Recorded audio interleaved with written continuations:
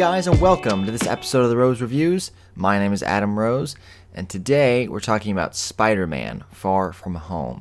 Now, this is going to be a non-spoiler review, which means I will not be spoiling anything about the movie, just kind of giving my general thoughts and takes on the film. I'm not going to be talking about the plot or spoilers or after-credit scenes or anything like that. So if you haven't seen the movie, don't worry about it. You can listen to this and you'll be fine.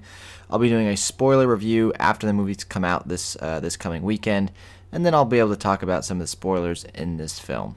So, I am a big MCU fan. I think majority of the movies are really enjoyable. I have a good time with them.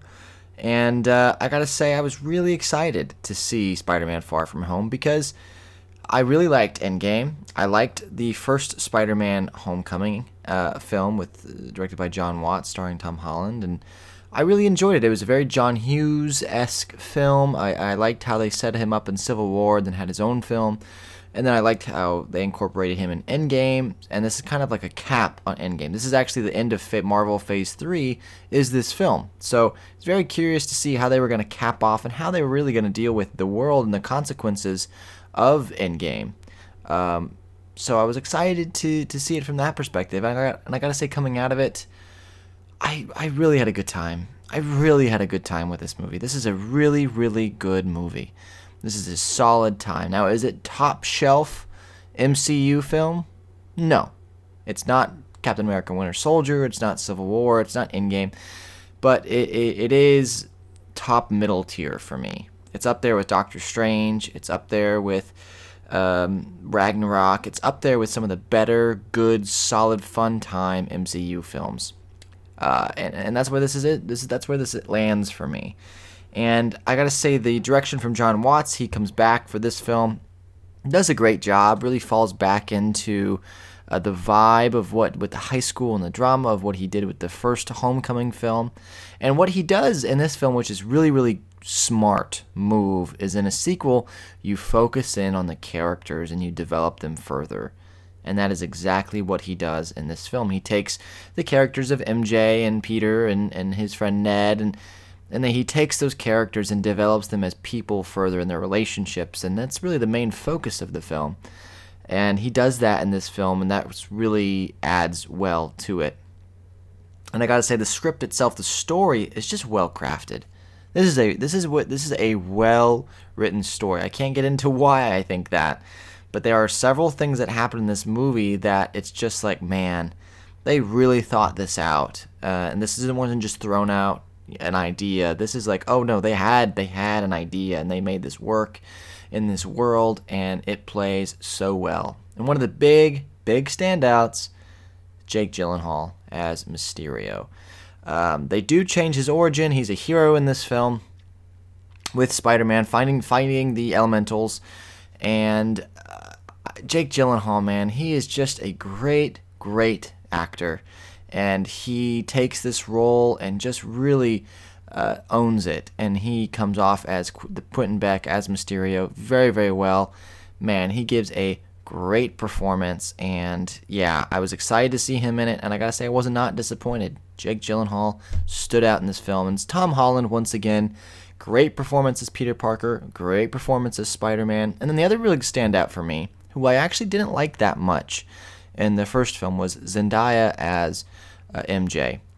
And I actually liked her much more in this film than I liked the first film. And that may be just because she had more to do with this film. She actually had stuff to do, she got to develop, but she really worked for me in this film. And the relationship with Aunt May, Happy Hogan, that worked really well.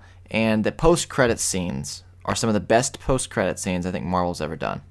There's two. There's one mid-credit and an end-credit. Please stay for both.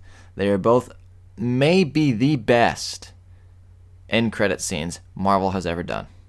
They're fantastic, and they change so much and tell you so much about what the MCU is going to be in the future, so it's worth sticking around for. You need to watch both of those to fully have a full understanding of this film. My problems with the film, it's not a perfect movie, and the reason why it's not top tier, the first half of the movie is quite slow. It's quite slow. And it has some pacing issues. It really kind of feels like it drags a little bit, and in the second half doesn't. Once it picks up and the action gets going, it gets going, and it's a really great second half. But that first half just feels, it just drags on a little bit. And I don't know if that was with the editing of the film. I know they took some scenes out that were in the trailers. They even took them out because of the pacing, but it still was just a little slow in the first half. But once it gets going, it really does get going. But there are definitely some slowness in the first half, and then some pacing issues as we go on. But that's really the only big nitpick I have of the film. Some comedy doesn't work. Some jokes work really well. Some jokes don't. But that's with anything. You throw jokes out, some's going to land, some's not. And that's very subjective, so I don't have a problem with that. But the pacing on the first half was a little slow for me. But besides that, the performances, Samuel L. Jackson's in this film. He's great. Jake Gyllenhaal's great. The story is one of the better stories I think the MCU has done in a while. Really, really solid story. And this really also feels so much like a comic book. This is the most comic booky feeling movie in the sense of the way the story unfolds and the visuals and everything like that really feels like a comic book, which is awesome for someone like me who reads comics and loves them. So that was very, very cool to see. So on a scale of 0 to 5, 0 being no roses, 5 being full bloom, I'm going to give Spider-Man Far From Home a 4 out of 5 roses. 4 out of 5. Again, not a perfect film, some slowness with the first half, but other than that, this is a really, really enjoyable film. If you like the MCU, or if you just like Spider-Man, I think you're going to have a great time with this. You need to see this in the theaters. There's a lot of spoilers in this movie, so you need to get out so you can go see it and not spoil it for yourself. I would say go in as cold as you can. I think you'll have a better time with it. And yeah, this is definitely worth checking out if you're interested in the subject matter. You won't be disappointed. I think you'll have a really good time. So thank you guys, as always, for listening. Until next time, guys, I will see you at the movies.